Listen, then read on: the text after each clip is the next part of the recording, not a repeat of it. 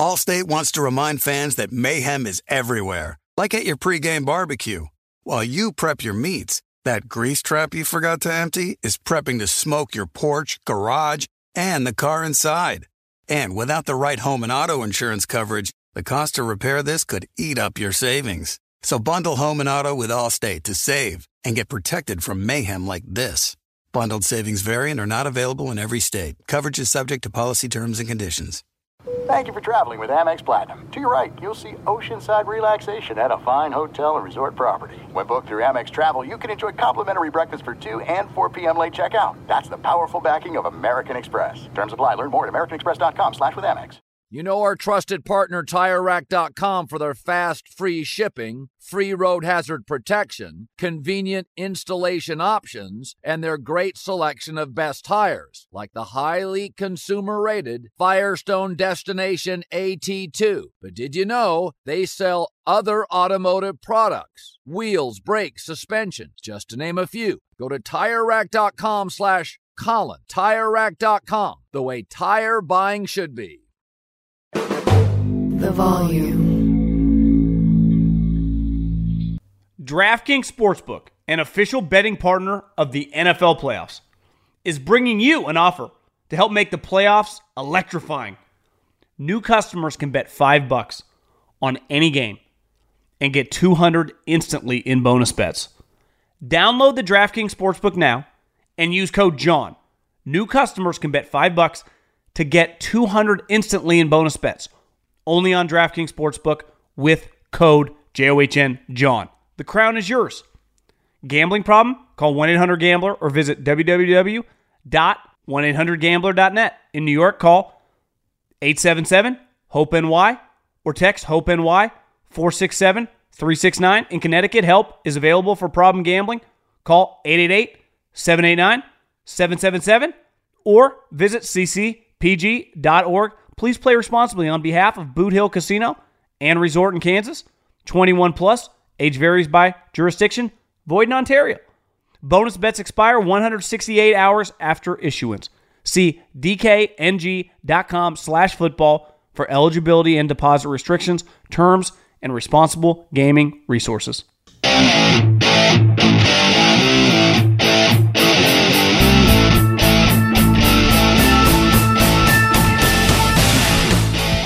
What is going on, everybody? John Middlecoff, 3 and Out Podcast. How are we doing?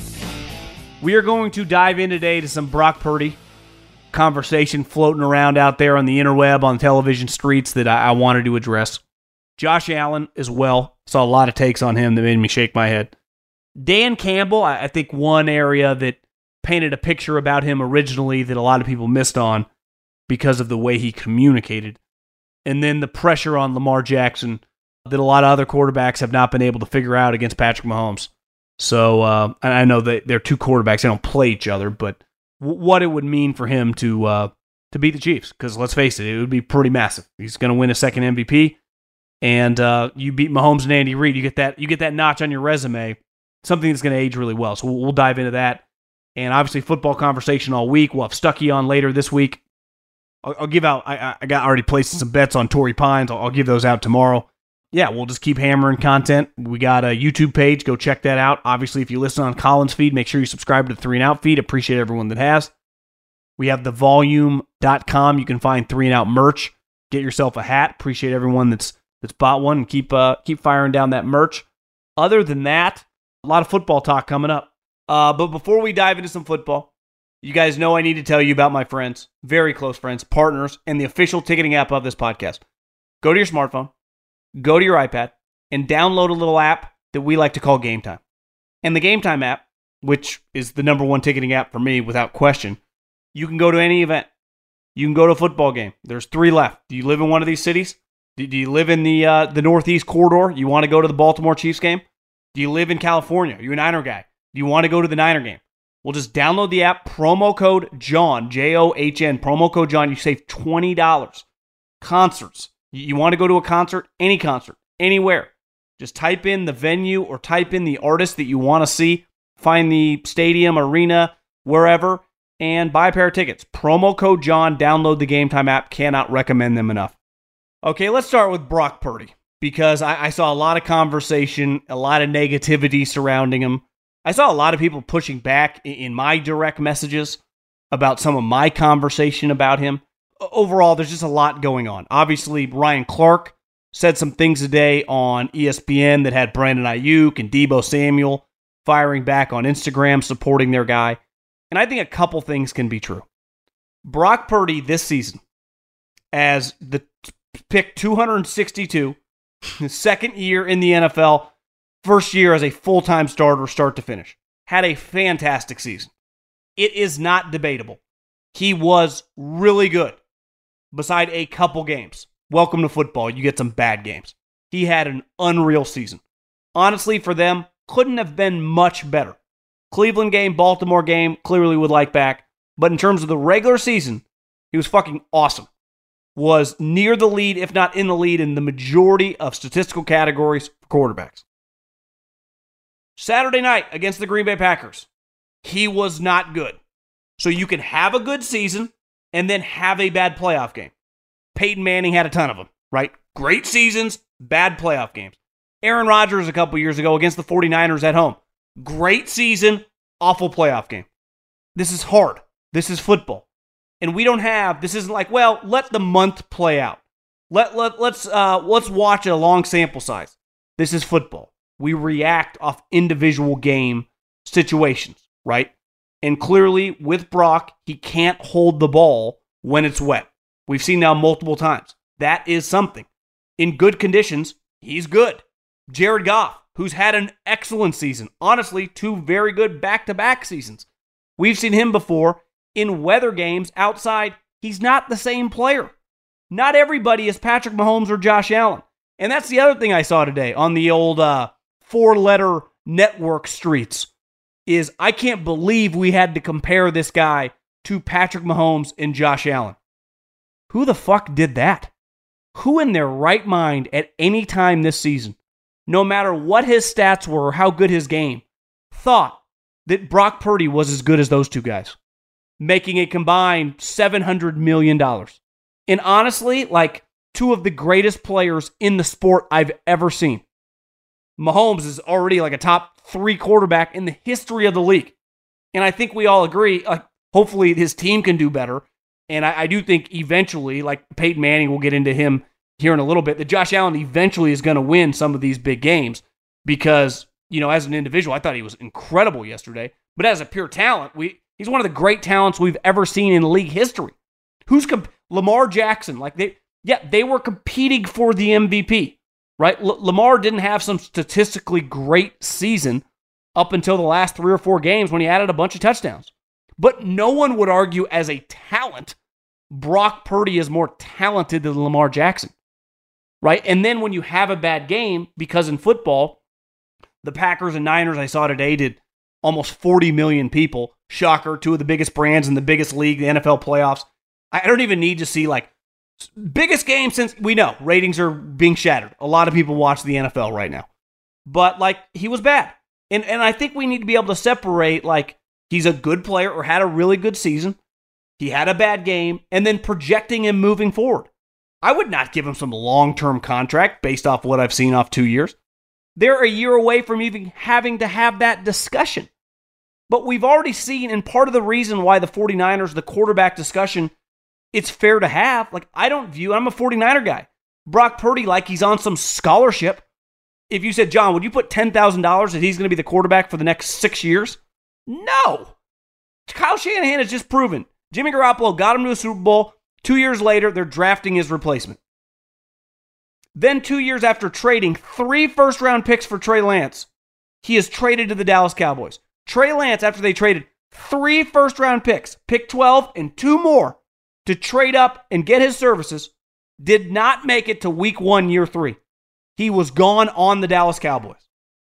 Brock Purdy said last week to ESPN that Kyle Shanahan told him this offseason that if they can talk Tom Brady out of retirement, that Tom Brady will be the starting quarterback and Brock Purdy will be the backup.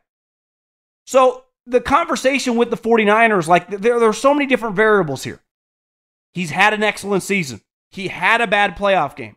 And big picture when it comes to the 49er quarterback position, for being a team now that's in their 4th championship game in 5 years and has a chance, if they win it, to get back to another Super Bowl, has been one of the most successful teams in the NFL. But unlike all these other successful teams, the Ravens, the Bills, the Chiefs, they don't have like some quarterback that you go, yeah, this guy's going to be the starter for well over a decade. You're going to give this guy, if he stays healthy, several contracts. So it makes them an interesting conversation. But just because you have a bad game does not make you a shitty player, right? I mean, some guys struggle in the weather. Guys that are Hall of Famers, Peyton Manning, Drew Brees. But when everyone tries to, after one game, act like the guy's a scrub, like you're being disingenuous, right? And then the people that get so offended when you say he didn't play well, he did what everyone wanted him to do, he got to the final drive. Well, yeah, the reason they were in that position as a 10-point favorite, and I tweeted this during the game, if they had lost that game, me and Stuckey talked about it, I think last week, there have been 7 teams in the last 25 years that have won as a double-digit underdog in the playoffs. Honestly, it's so hard to be a double-digit underdog past the first round. You either have to have a major injury or just on an incredible Cinderella run. And 7 of 25, so we're talking about, 25, a little over 25% winning those games. It would have been a massive, massive upset. That's a fact. And to be in that position as a team that we acted like was the best team in the NFC all season long, to a team at one point that was 2-5. Now, they were hot, they were playing well, but it was because of the offense, which was terrible. The coach gets blamed too. And I think we talked about this the other day. Like, Andy Reid is one of the greatest coaches of all time. He's had bad games. Bill Belichick, I'd argue the best coach of all time, has had bad games. Kyle Shanahan is clearly one of the better coaches in the National Football League right now. He had a bad game. Like, I don't put it on Brock Purdy that he can't throw in the rain. We've seen it now. We know for a fact. It's on the coach we can't ask him to throw it 40 times today. We can't just stick with the game plan. I never understand as a coach that I understand, and I've seen these guys firsthand, so I respect the amount of hours they put in. And I saw it, Andy Reid, who I would imagine, knowing people that have been in New England, him and Belichick can go as long as anybody in league history throughout the week of just not needing sleep and working on football. But I do believe that Sean McVay and Kyle and the Grudens, like these guys are nuts, right? So you spend all this time and you develop this game plan, and then you get into the game. Well, after a couple series, it's okay to scrap some shit. Like, part of doing the work is so you are prepared, but if it's not working, then you have to pivot. That's what we all do in these industries. So I put a lot on Kyle Shanahan in that game, not on Brock Purdy. At the end of the day, the guy's picked 262. So comparing him to Josh Allen, who's on a $300 million contract and was the 7th pick in the draft, or Patrick Mahomes, who's already a top 3 quarterback of all time, who signed a $450 million contract, like, that's a wasted exercise. I think you're an idiot, right? But if you can't admit, like, yeah, that was really shitty Saturday night, I also think you're an idiot. Like, there is some happy medium. And that's the thing with Josh Allen. I saw a lot today of people that I think know what they're talking about when it comes to football. Like, oh, this guy is just never going to get it done. He's just not good enough. What are we talking about? I've been watching football for 30 plus years. That performance last night, I thought was incredible. I was texting with one of my buddies on the scouting staff who went to the game, was on one of the buses back to the airport. He's like, what a performance by that guy. I mean, I bet if you ask Andy and Spagnuolo, and I'm sure they'll get asked about it a little bit this week, but they'll be looking forward, and maybe they got asked about it after the game. Of all your years in the National Football League, how many guys made you as nervous as that guy when he's playing? Is it his fault that his GM paid a guy that was 32, 33 years old in Von Miller to a ton of money and then he tears his ACL and he's never been the same? Or that Stephon Diggs down the sideline hits the guy in the hands and can't catch the ball? Now, I'm not trying to act like Josh Allen is Patrick Mahomes, because Patrick Mahomes is clearly the best quarterback of his generation right now.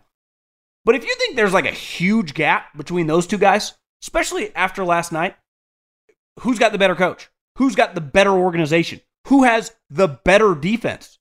Right? That does matter. Now, when you play in games and you throw several picks, like that's you. Or you play like Brock Purdy and you can't complete a pass because you can't grip the ball, like that's a bad performance. Watching Josh Allen on Sunday night, like I thought that was championship level. That was the highest level in which you can play against another team who is a champion multiple times. So when I see this, like, is this guy ever going to get it done? Think about, like, and I saw, I don't even know who, but someone comparing him to Peyton Manning. One, Peyton Manning was terrible in the playoffs. Why? Because he couldn't play in inclement weather. He was not very good outside. That ain't Josh Allen's problem. Josh Allen is fantastic in weather. He's literally a weather cheat code. His problem is his organization when it comes to building the team has been kind of flawed. And in the past, maybe he's made some mistakes. But now 2 games they've lost in the last 3 years. One, his defense gave up 2 plays, like 50 yards in 13 seconds. And then last night, his kicker missed a kick, and also some of his players just let him down throughout the game. They couldn't get a stop. I mean, it was like the Chiefs weren't punting. It was like field goal, touchdown, touchdown, touchdown, fumble out of the back of the end zone that would have been a touchdown. What's Josh Allen supposed to do? Play middle linebacker? Make some tackles? Like, some stuff is pretty obvious. It's fun to act like this guy's never going to get it done. Like, we've seen James Harden enough. The guy folds in the playoffs, right? We've seen Alex Rodriguez back in there, remember, in baseball. Like, he didn't look the same in the playoffs. And now baseball is unique, small sample size. But still, like, I've seen Josh Allen enough in the playoffs. I would take him on my team any day of the week. And 100 times on a Sunday night game if I needed to try to win. Whether it's January or whether it's October. He might throw some picks, or he might throw multiple touchdowns and run for 100 yards and keep my team, who shouldn't win the game, in the game. Is he Mahomes? No. Right? Was Peyton Manning Tom Brady? No. Would you take Tom or Peyton Manning? Yes. So I just think this notion that Josh Allen can never get it done is just stupid to me. It really is. Josh Allen, if he's going to stay healthy for the next 5-6 years, some of it's on his organization. This is not basketball. I can't just turn into Michael Jordan. I do need some help. There's literally half the game that a quarterback can't do anything. So if your defense is either banged up or not good, it's a problem. Because in football, in January, having a good defense in the history of the league kind of matters. You usually don't see many teams win the Super Bowl where you're like, their defense was terrible. Right? That's a problem for the Lions right now. I want to buy into the Lions, but defensively, it's hard to trust them. Even if, win 2 games, they're going to beat the 49ers, and then they're going to beat either Lamar or Patrick Mahomes and Andy Reid. It's hard to see that because of their defense. Now, if their defense was good, hell yeah, they can win the Super Bowl. But this notion that Josh Allen is some, choker or something, yeah, his team hasn't won the game. But watching him in a vacuum, I thought he was pretty freaking good. Just like a couple years ago when they lost to the Chiefs and they changed the overtime rule, pretty sure he had 5 touchdowns. So, some of this discourse, and I get people have to have takes for the TV to cut it up and put it out, but give me a fucking break. The Dan Campbell thing. Most football coaches have similar mindsets when it comes to philosophical beliefs in the sport, right? It's a violent game, so you're going to want violent players. You're going to want big physical guys that hit really hard, right? You're going to want offensive linemen who are tough as nails. You're going to want players to battle injuries and play when they're dinged up. This isn't peewee football. This isn't high school football. You're paid a premium to play football. And coaches and executives expect that, and owners, right? It's part of the reason you get paid is to play through, bumps and bruises. It's all great players do. Every guy in the NFL playing this upcoming weekend and just played last weekend is not 100%. A lot of guys are closer to 50% than they are 75%. But a lot of coaches, especially the younger generation, Kyle Shanahan or Sean McVay, Brandon Staley was really good at this. They talk about football not under those terms. They actually talk about football much more like a dude in the media who has multiple degrees would tweet about football. And they get a lot of praise that way, right? Brandon Staley used to speak early on. He called every reporter by their name and spoke because he's intellectual. He's a smart guy. Could hold a conversation that felt like he was one of the presses or the media. And the media, let's face it, looks down on people who they feel are intellectually inferior, right? They value academics and academia as a whole, I would say more than most of us, let's say, in the business world, where we value much more about production, revenue, less about, no one cares where you went to school if you produce. I knew a lot of guys that didn't graduate high school that were multimillionaires growing up. Friends, grandparents, or even parents. Now, it's different generation in 2024. That's probably less likely. But your education level in the real world, I got news for you. When it comes to success, not that a college education, I have multiple degrees, but it does not determine your success or failure. Now, there are stats saying you're better off, obviously, going to college than not. But just because you don't does not mean you're guaranteed to not make it in life. That's not how it works. And the entire media is well educated. And they take academics really seriously. And Dan Campbell felt like the opposite of academics. He talked about fighting and biting and doing whatever it took to win. He gave off, quote unquote, a meathead theme. Even though a lot of people in the sport of football, I would say, have some meathead qualities.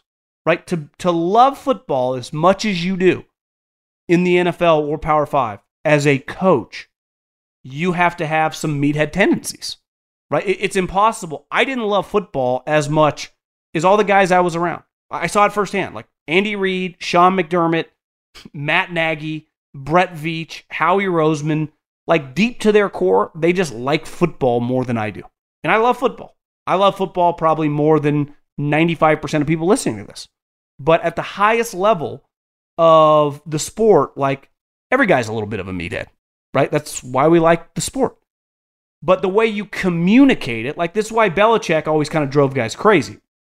He treats the press like shit, but everyone acknowledges he's very, very intelligent and he's an academic. So people kind of battle. They just call him an asshole, but no one ever questions his intelligence. People acted like Dan Campbell was a village idiot, was a complete moron. Right? And I think he's a great example of, early on, he didn't talk like some of these younger hotshots. Obviously, he didn't look like them either. He's enormous, and he looks like he could still play in the NFL as being a former player. But I think he's a good example of, clearly kind of knows what he's doing. And clearly he relates very, very well with players. The other thing is, not everyone is going to have the capability of being Sean McVay or Kyle Shanahan or Matt LaFleur as a play caller. Right? Jim Harbaugh cannot call plays. He's a former NFL quarterback. He cannot call offensive plays. Never does it. But you know what Jim does exceptionally well? Hire coaches. And that is a skill that, I'm sorry, is kind of important. Right? Mike Tomlin, why did he hit some kind of rough waters? Hired the wrong coach. Why is John Harbaugh running circles around everyone when Lamar's on the field? Because he has pretty good coaching staff. So Dan Campbell, like, do you get credit for, I don't know, elevating Ben Johnson and making him your offensive coordinator? Bringing Aaron Glenn to coach your defense? I mean, both these guys could become head coaches. And this notion that, like, is Dan Campbell the next Nick Sirianni? Here would be my pushback on that. Nick Sirianni's guy is Frank Reich, who, listen, former quarterback, I think got extra credit because he's 6'4", looks the part, and played the position. I don't think he's any good. I do not. If I'm playing Frank, I'm sending the limo to make sure he's on the sideline and not a minute late. I do not want him to miss one snap of the game. Dan Campbell's supporters happen to be Bill Parcells, widely regarded as one of the greatest coaches in the history of the league, and Sean Payton, who resurrected a dogshit franchise in New Orleans and then was just given $90 million for the Denver Broncos. And listen, we can debate how good he is or not. He's pretty damn good. Those are the two guys that he comes from. So I think the media missed because he didn't talk and look like them. And let's face it, a lot of guys in the NFL nowadays definitely talk like them. And it buys you a pass. Now, they turn on you immediately when you start losing. But Dan Campbell talked like a position coach. He talked about drinking 60 ounces of coffee before 8 a.m. He talked about scratching and clawing and doing whatever you had to do to kill the opponent. That's how football coaches talk behind closed doors. Whether you're Belichick, whether you're Andy, or whether you're Dan Campbell. That's the sport. That's the way you communicate with your players. Now, the way you do it publicly, and a lot of people that cover the sport, I think, are just obsessed in general with optics. I've always said optics are the biggest BS thing going in society. It's just about what's actually going on. I'm a big fan of reality. Well, what's actually happening? What's actually going on behind closed doors? What's the reality of the situation? And the reality of football is always going to be, it's a tough man's game. Even in a sport that has tried to regulate violence out of it, and relative to what it was when I was a kid in the early and mid-90s, is clearly a lot different. It's still a very violent game. It's still a game where people tackle each other at high rates of speed. Guys that do not have much fat on them and have a lot of muscle and a lot of power. It always will be a violent game, no matter what. No matter if you want to tell me that a guy's a defenseless receiver. There is no such thing. When you're running a route, there are defenders that are going to tackle you if you get the ball. And you know that when the ball is snapped. So I think Dan Campbell is just a good example of who gives a shit how he talks. Are you just good at your job? I mean, there are a lot of people that their resume, they should be successful in their failures. There are a lot of educated derelicts all over America. Just like there are a lot of people whose resume, from an education standpoint or the way they communicate, it's like, how is this guy successful? And they're making millions and they're crushing it in their industry. Props to Dan Campbell for going to a franchise that was trash. I mean, an embarrassment, and having them in the conference championship game. That's an incredible accomplishment. And last but not least, I think we're really witnessing Belichick Brady 2.0 with Andy and Mahomes, because there were some years where they were the favorites and they won it all. There were a lot of years where it's like, they're going to get knocked, and they just found a way. I mean, that game in Buffalo was just classic. That was so New England Patriots, it was stupid. Like, that was the ultimate Belichick-Brady game. It just happens to now be Mahomes and Andy Reid.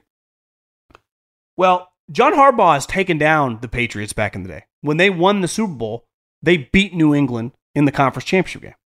And Lamar just proved that, like, okay, after a half, took a deep breath, like, he can look like he did in the regular season in a playoff game against arguably the best young defensive coordinator, might be on his staff, but D'Amico is a star.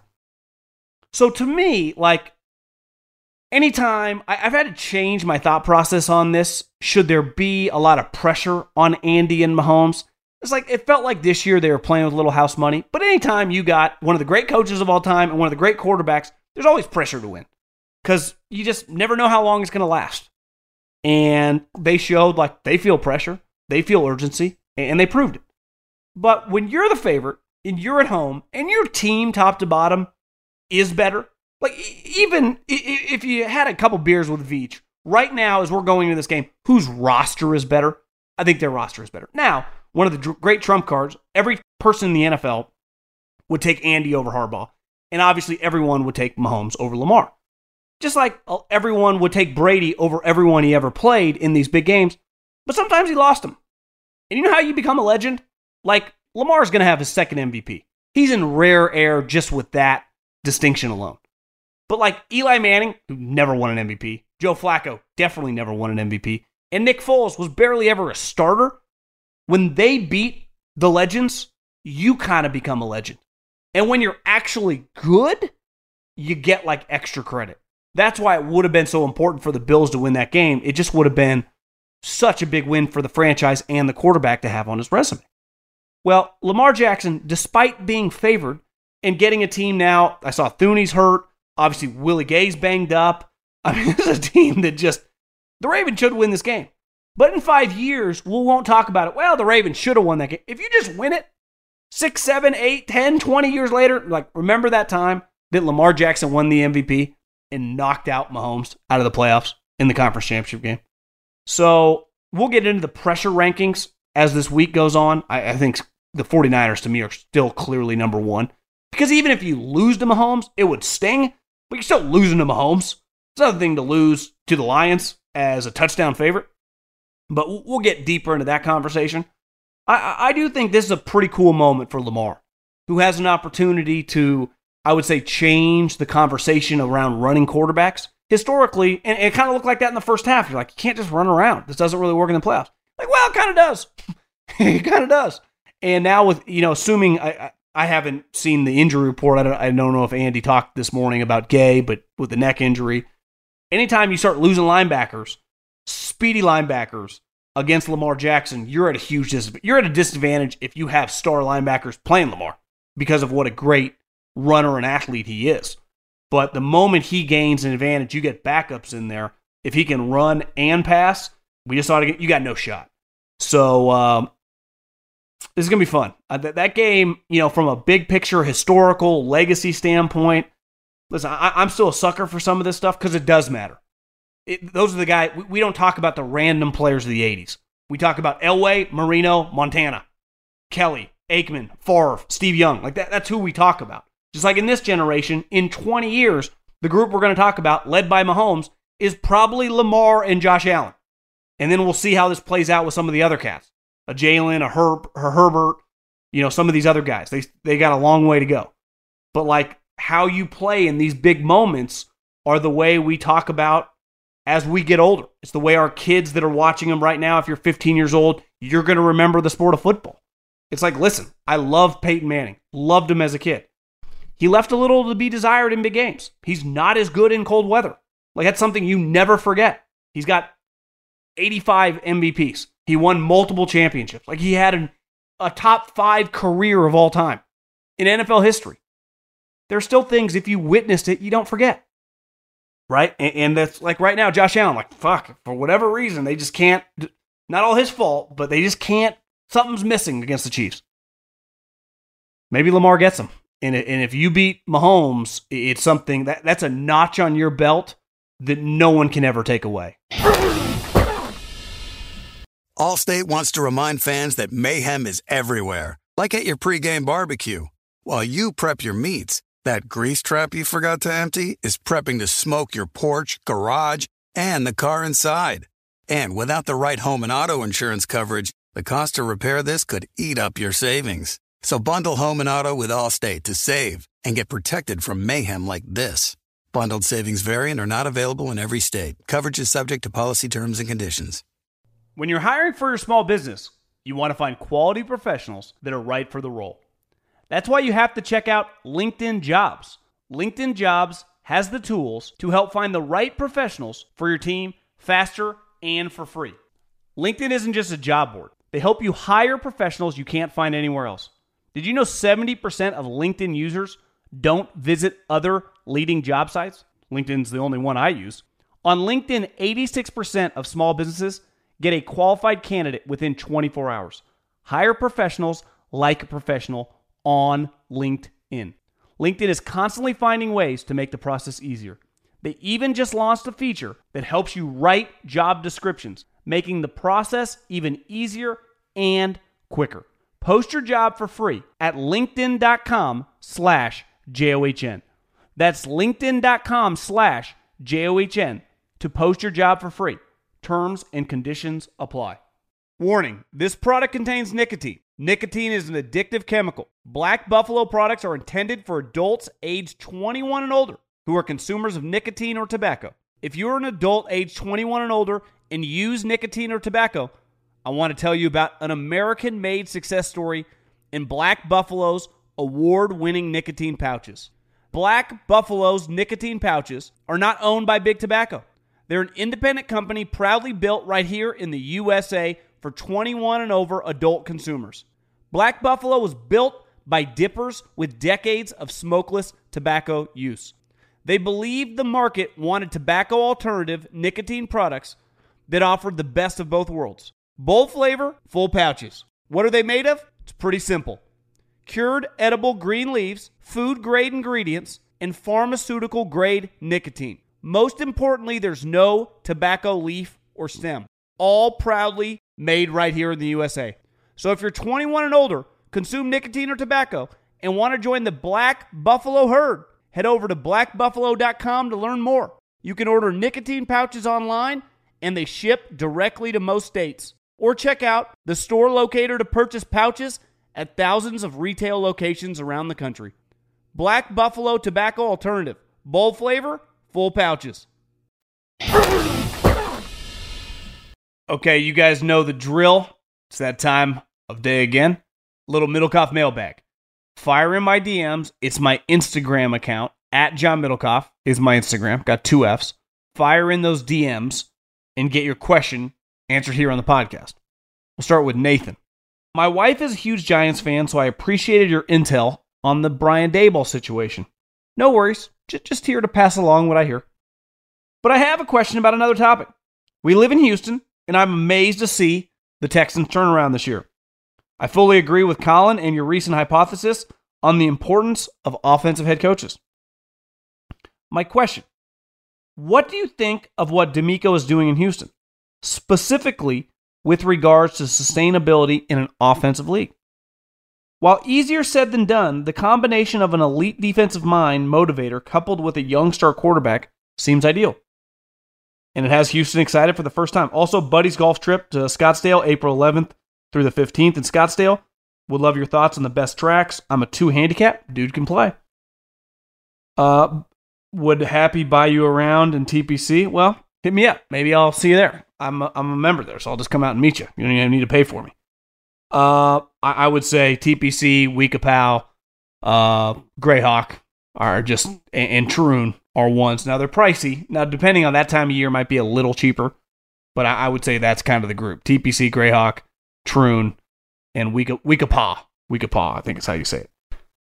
I would say, listen, there are certain guys that transcend the offensive league, and DeMeco's one of those. I would bet the house on DeMeco Ryans being a good head coach. Obviously, he had an incredible year. He's been an awesome coach since he started coaching 6 years ago. I mean, the guy was born to do this. So I would say he's an outlier in a situation. I also think he has a unique relationship with the quarterback because he's used to being a team captain. Right? He's a natural leader. I think sometimes the defensive guys can be like the tough, gruff guy.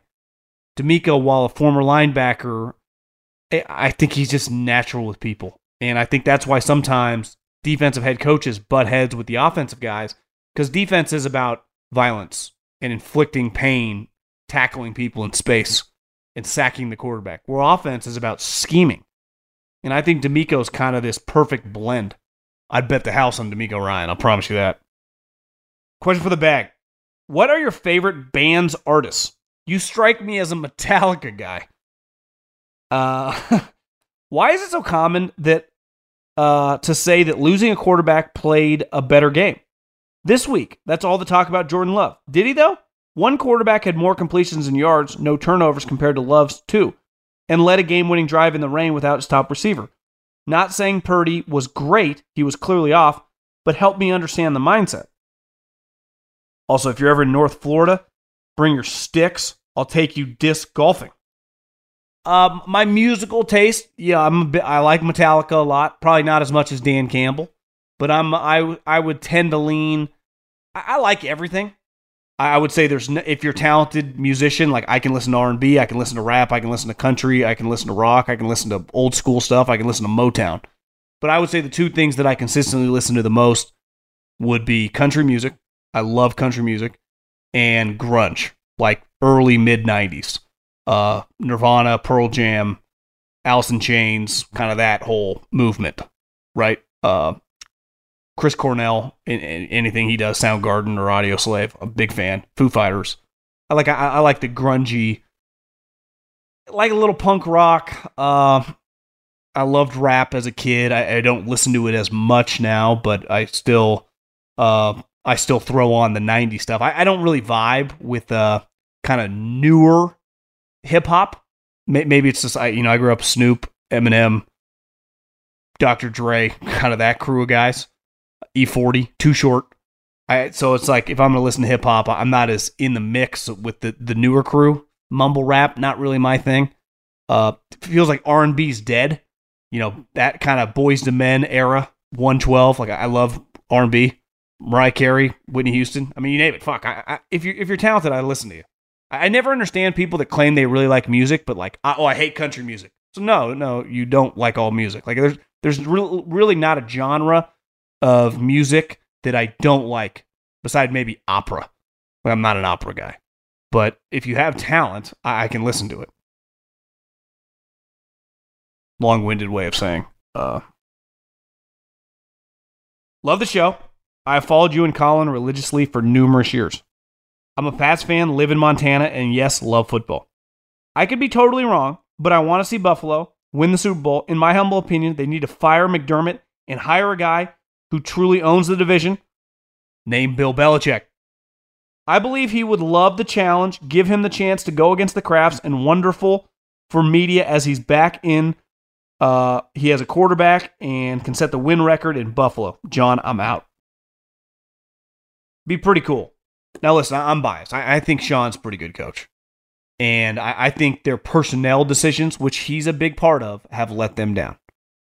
Right? Truly. Because he gets credit this year for firing Ken Dorsey and going with Joe Brady. It was a huge swing for that franchise. Joe Brady is better than Ken Dorsey. Like, we all agree with that. But Bill Belichick's better than Sean McDermott.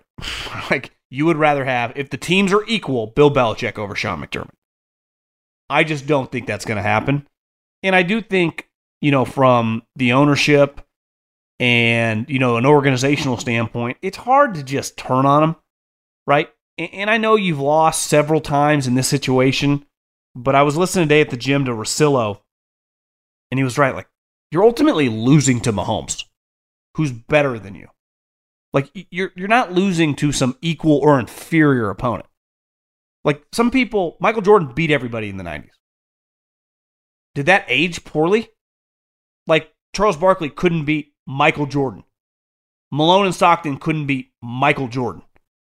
If they had lost to some other randos, like, Clyde Drexler got you, and then we'd be like, yeah, maybe they weren't true champions. It's like, fuck, you can't beat Michael Jordan. Welcome to the club, right? So it's like, what are they supposed to do? I do think it would be cool, and it'd be fun. I don't think it's going to happen. Do you think perhaps some folks are overreacting to the struggles with the Green Bay Packers?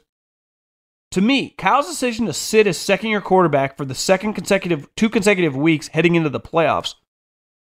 I go, well, they sat him. Okay, I see what you're saying. Week 18 in the bye week. And then on top of that, establishing the run game early was the real blunder here, not establishing the runner. I understand how important health is down the stretch, but to me, Brock isn't to the point where he can be expected to sit 20 days and pick up right where he left off. Obviously, understanding sitting the guys like Kittle, McCaffrey, Warner, etc., but wanted to get your thoughts on if you can over-rest young players. That game and that performance was not about rest, was not about 20 days off. He couldn't grip the football. He could not grip the ball. So if you can't grip the ball, you have no shot. Right? And for whatever reason, this guy in rain has major issues. If you're playing, anyone that listens to this likes golf. Like when you play in the US Open and the rough is really high, if you can't hit the fairway, you will not win. You will lose.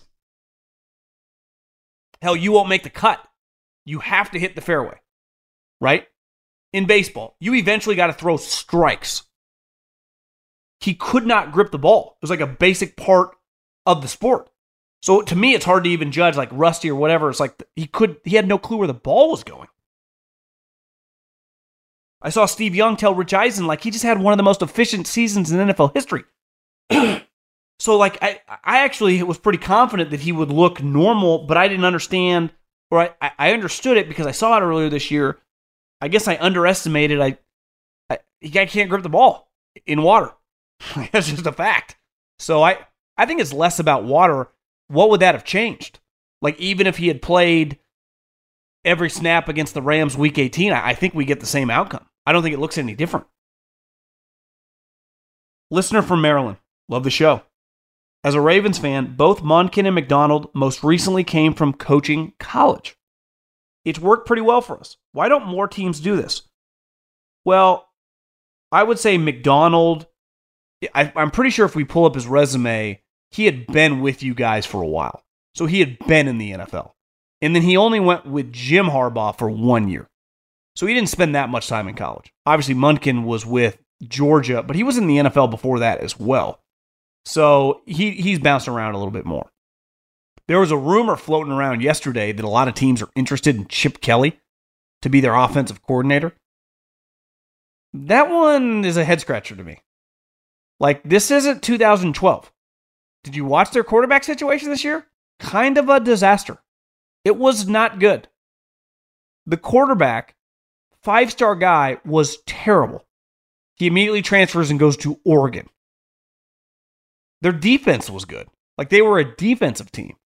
So, yeah, I mean, if you have multiple backgrounds, totally understand being interested, right? Bill O'Brien can go both ways. Munkin can go both ways. Minter and McDonald have coached at both levels. But I think sometimes just because a guy is an offensive guy, like, is Cliff Kingsbury, should he be an NFL offensive coordinator? I don't know. I understand why he would rather be an offensive coordinator than a college offensive coordinator because you don't want to recruit. But I think teams do it. You know, I think when you look around the NFL, you know, Harbaugh had Fangio at Stanford.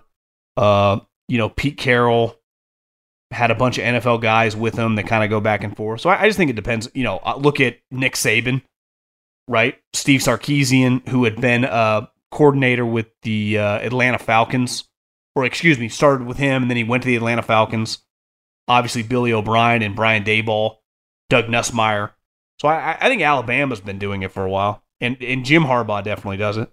I guess we'd have to do like a study, but I think it happens probably more than you realize. Guys kind of jumping back and forth. The money's so big, both spots. It's like whoever pays you more. 2-part question. Should the Rams draft J.J. McCarthy in the 2nd or 3rd round? I don't think he'd make it to the 3rd round. Sit him for 2 or 3 years and develop him under Stafford. If not McCarthy, then why not Justin Fields? Could definitely save his career and take off the pressure. I think financially it makes a much safer bet for Fields than going to Atlanta or some other dysfunctional organization. It could really set him up for success. Like Colin says, chase great management, which the Rams, I think any quarterback whose career is a little off kilter should always want to go to rehab. Should always immediately want to do that. Right? Like Sam Darnold. I think Kyle said last week that Sam Darnold turned down bad teams offering him more money to come to rehab. Carson Wentz signing with Sean McVay. Last year, Baker Mayfield and Sean McVay. Any young quarterback in a weird spot should want a piece of Andy Reid. If the Patriots are going to get rid of Mac Jones should beg Andy Reid to give him a job. Beg him. Or Sean McVay or Kyle Shanahan. Beg them. So I'm with you, but a lot of guys don't think like that.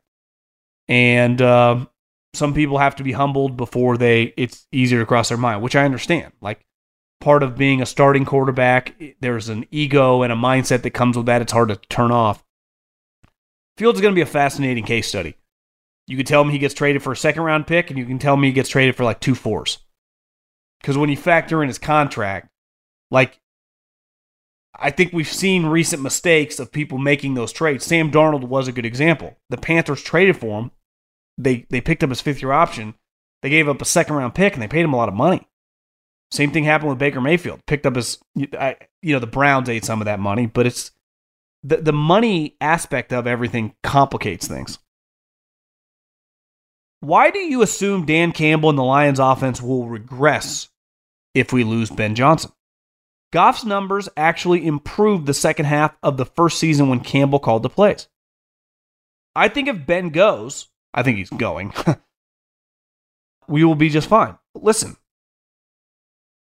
I think we have to acknowledge that Ben Johnson is an elite coordinator. Is he going to be a good head coach? No clue. There is no guarantee going from a play caller running half the team to being a good head coach. It's proven. There is no correlation. We have seen guys that have never been an offensive or defensive coordinator, Andy Reid, John Harbaugh, be excellent coaches. Guys that have never called plays before in their life, Jim Harbaugh, be a good coach. But I think it is fair to wonder, like, is Dan Campbell as good of an offensive coordinator as Ben Johnson?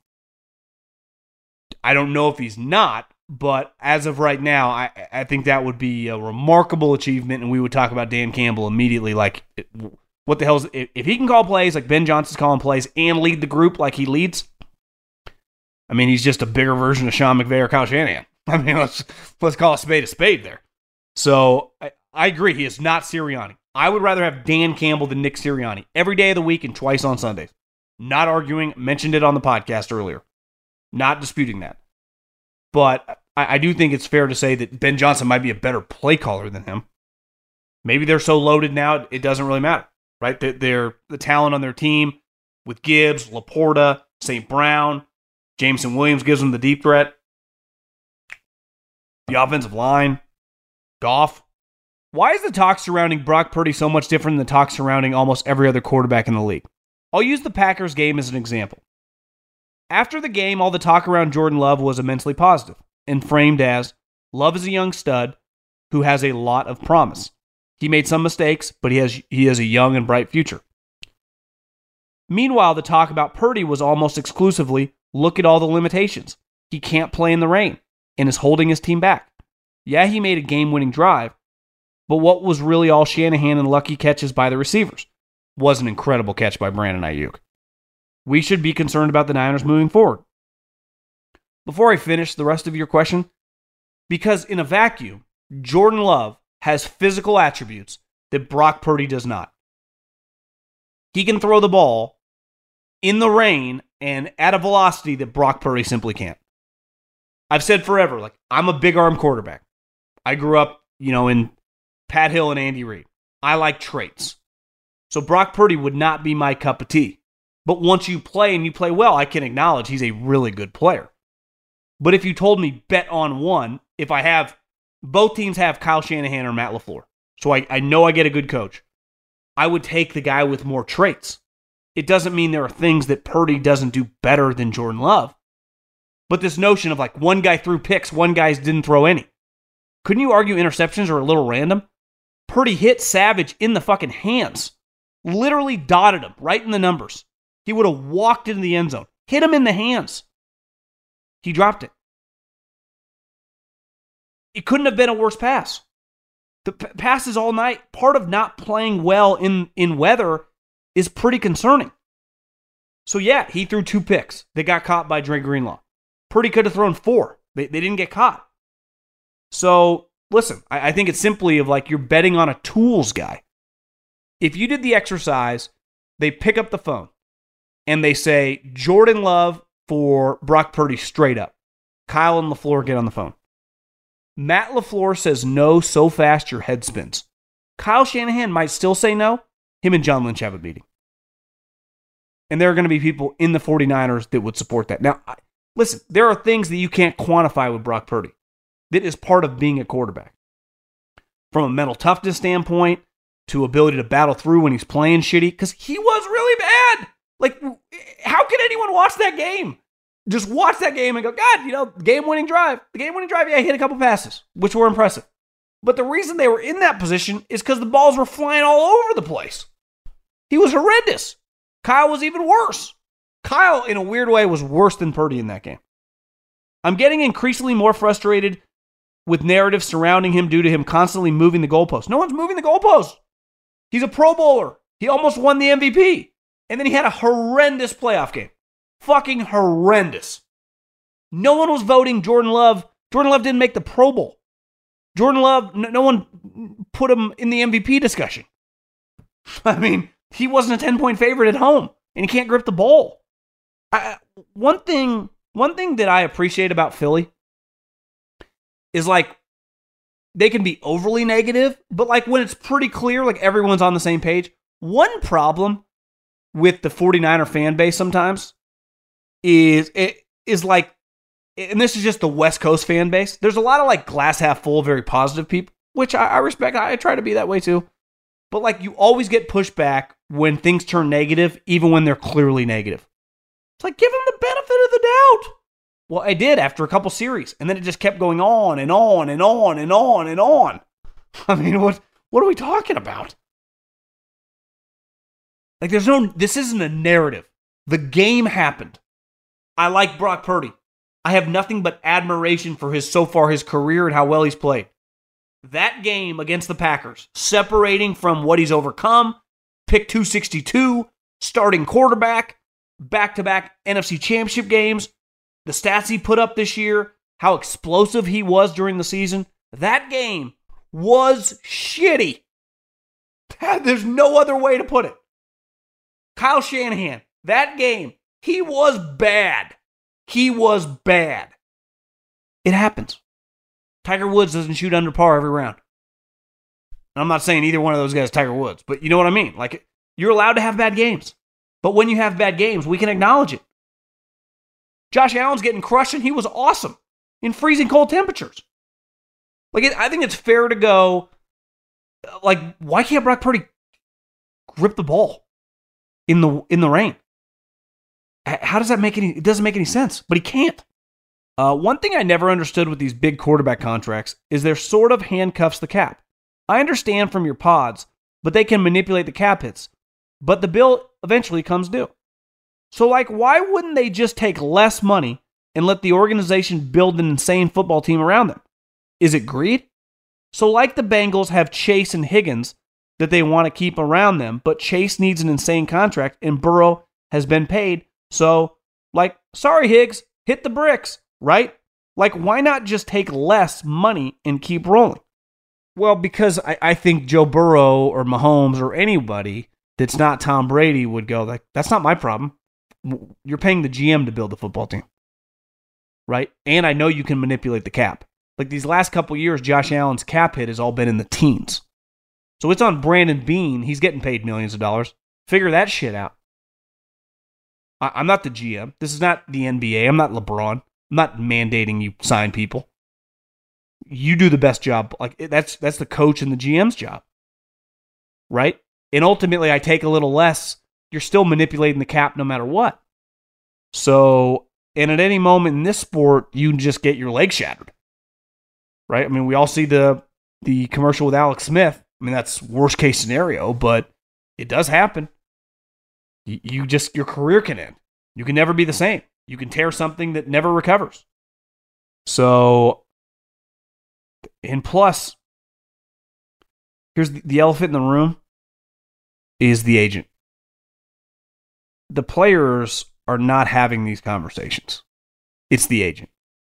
And I'm not trying to shit on agents because there are some good ones, and obviously you need people to represent you when you don't know anything about contracts. But they are incentivized to get the most money humanly possible, so they make the most money humanly possible. Right? So their incentives don't lie with the team and the success, while the players even somewhat does, right? Their incentives strictly for the money. That's not debatable. Question. When the NFL season is over, will you continue the podcast about off-season needs and move into a little NBA? Even though, no NBA. We will do football, 365, and we will mix in golf.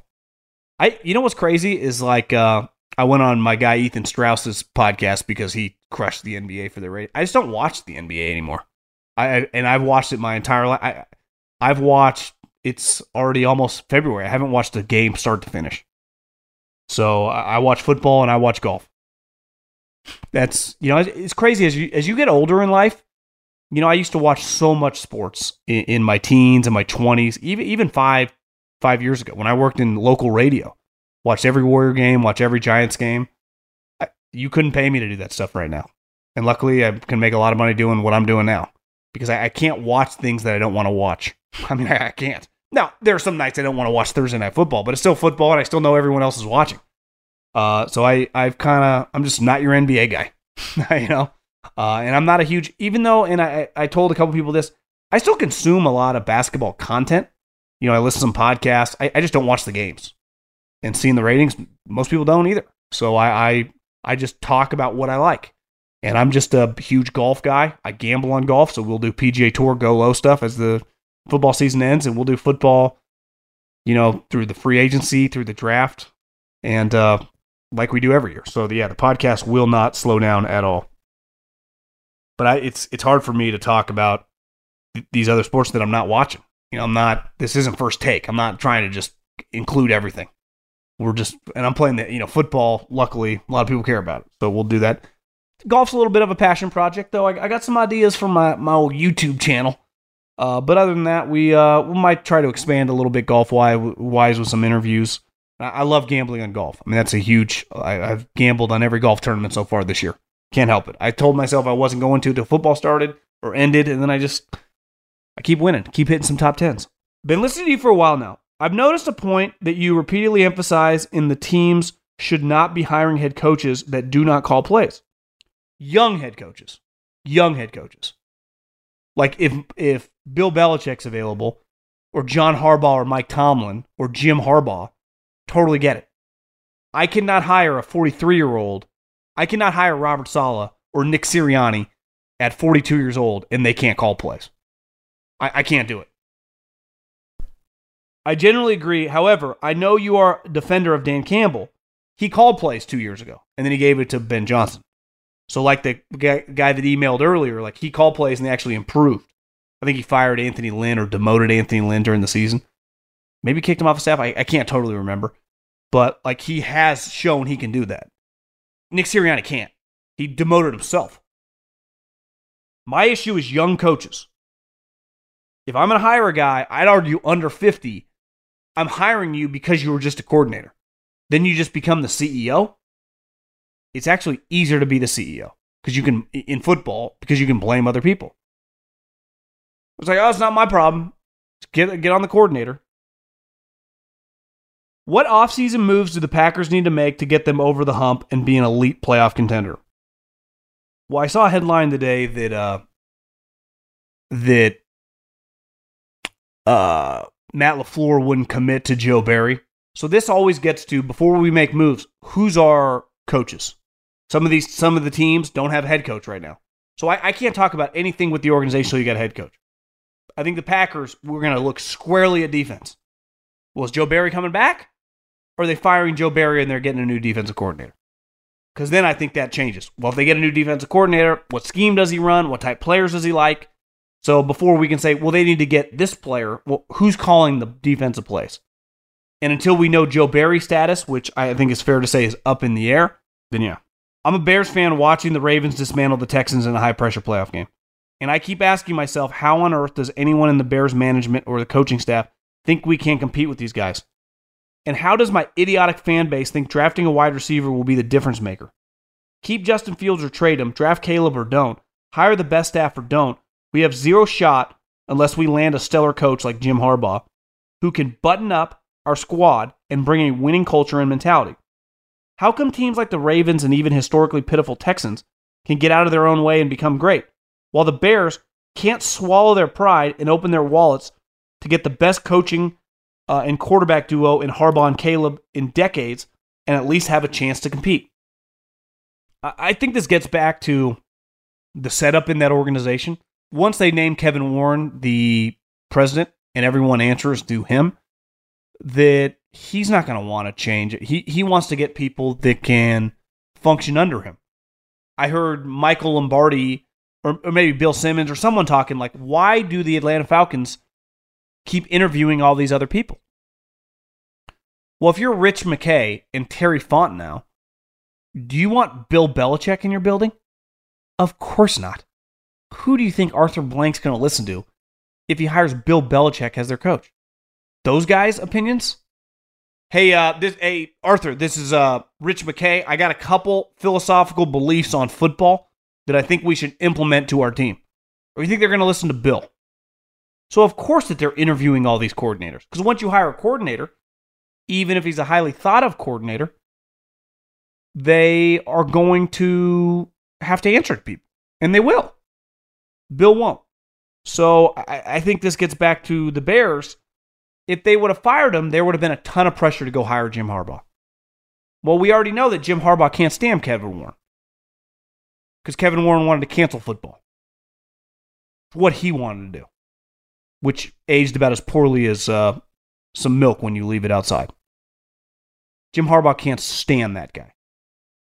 I actually think a lot of football administrators, right, commissioners, those guys in college football, I would red flag.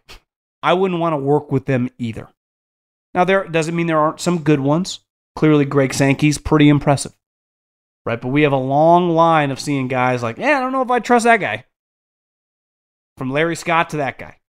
And now that guy gets to run an NFL team? It seems insane to me. The GM has to answer to that guy? Ryan Poles, who learned under Andy Reid and Brett Veach and John Dorsey, answers to that guy? So it starts at the top, and the owners allow this shit to happen, and then they find themselves in these situations. If you tell me at the Combine that Kevin Warren is in the room, I won't be shocked at all. Will not be shocked at all if at the Combine, Kevin Warren is part of these interviews. So he can go back to the ownership and tell them his opinion. Even though if that guy fails, he'll blame the coach and the GM. It's the most incredible spot to be in. That's where Belichick's, everything's on their plate. Pete Carroll, Andy Reid, we get to run football. So when anything fails, it's on us. But when we succeed, it's also us. You don't get to take the credit. Owner does, but not some president guy. I mean, we're all in this together, but you don't get to like dip your toe in, half out. Either do the business stuff and separate, or just basically be the pseudo general manager. Because that's what you want to do, because that's how you get famous in football. So I think it gets back to the Bears, the way they've set up their organization. Something that I think the Chargers are dealing with right now. It'd be very interesting to hear some of these conversations with Jim Harbaugh and the Spanos family. Like, I don't want to answer to anybody. This is my baby. This is what I want to do. Which is risky too, because some coaches can do weird stuff when it comes to the draft. The volume. Allstate wants to remind fans that mayhem is everywhere, like at your pregame barbecue. While you prep your meats, that grease trap you forgot to empty is prepping to smoke your porch, garage, and the car inside. And without the right home and auto insurance coverage, the cost to repair this could eat up your savings. So bundle home and auto with Allstate to save and get protected from mayhem like this. Bundled savings vary and are not available in every state. Coverage is subject to policy terms and conditions. Hey guys, you know what this playground could use? A wine country, huh? A redwood forest would be cool. Ski slopes! Wait! Did we just invent California? Discover why California is the ultimate playground at visitcalifornia.com. With the Wells Fargo Active Cash Credit Card, you can earn unlimited 2% cash rewards on purchases you want and purchases you need. That means you earn on what you want, like trying out that new workout class, and 2% cash rewards on what you need, like a foam roller for your sore muscles. That's the beauty of the Active Cash Credit Card. It's ready when you are, with unlimited 2% cash rewards. The Wells Fargo Active Cash Credit Card. That's real life ready. Terms apply. Learn more at wellsfargo.com/activecash.